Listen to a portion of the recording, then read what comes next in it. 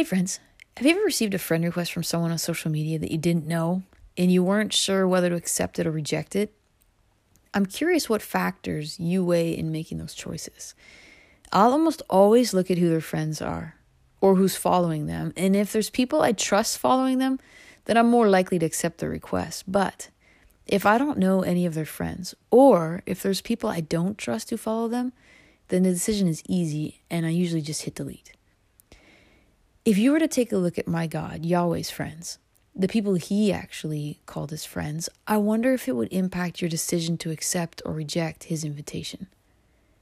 Here's a handful of names of people Yahweh actually called his friends and spent time with. So if you were to crack open the Bible, you'd see Noah, Abraham, Isaac, Jacob, Joseph, Moses, Rahab, Ruth, Joshua, David, Daniel, Jeremiah, Elijah, Peter, James, John, a handful of Marys, Martha, Lazarus, Matthew, Thomas, Nathaniel, and Paul, and lots others.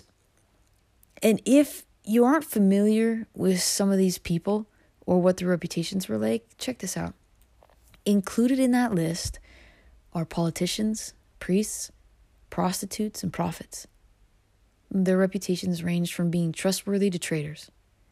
Some were murderers, liars, cheats, convicted felons, wrongfully or rightfully accused. Some committed crimes or had moral failures before becoming friends with Yahweh, and some during. All this to say, his friends are questionable at best. I'm curious if that impacts your decision-making process to accept or reject him. Some people actually appreciate that Yahweh is a God who accepts broken people and is willing to risk his reputation to include them as part of his team. Other people view this as unprofessional and foolish. And while they may not know Yahweh personally, they choose to reject his invitation, or at best they'll hold him at an arm's length because they don't want to associate with the people he associates with or be lumped in with those who claim to work for him. But what if you could meet with him alone, in secret, without anyone knowing, so there's no risk of being seen or associating with him or his followers? Would you be interested in meeting with him before making your decision? If you would be willing to meet with him, what would you ask him? What would you want to know before making your decision to accept or reject his invitation to follow him or be his friend? What would you want to know about him or ask him? What would you want to get off your chest and finally have the chance to say to him if you had the opportunity? There's a place in the Bible where Yahweh says, I stand at the door and knock. If you hear my voice and open the door, I will come in and we will share a meal together as friends.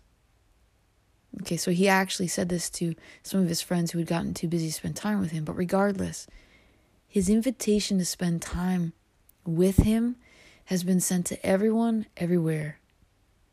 You might be wondering how it's possible to spend time with an invisible God. And I'll talk about that in a different podcast because it's a valid question. But for now, I'm just curious.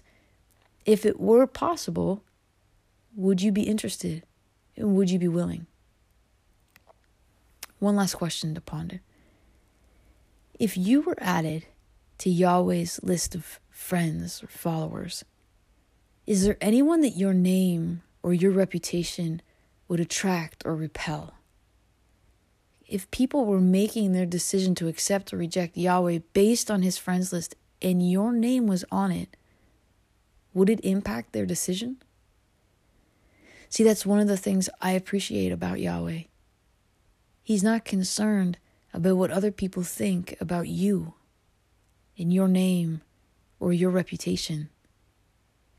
He's not afraid that by accepting you, the ramifications are going to affect other people.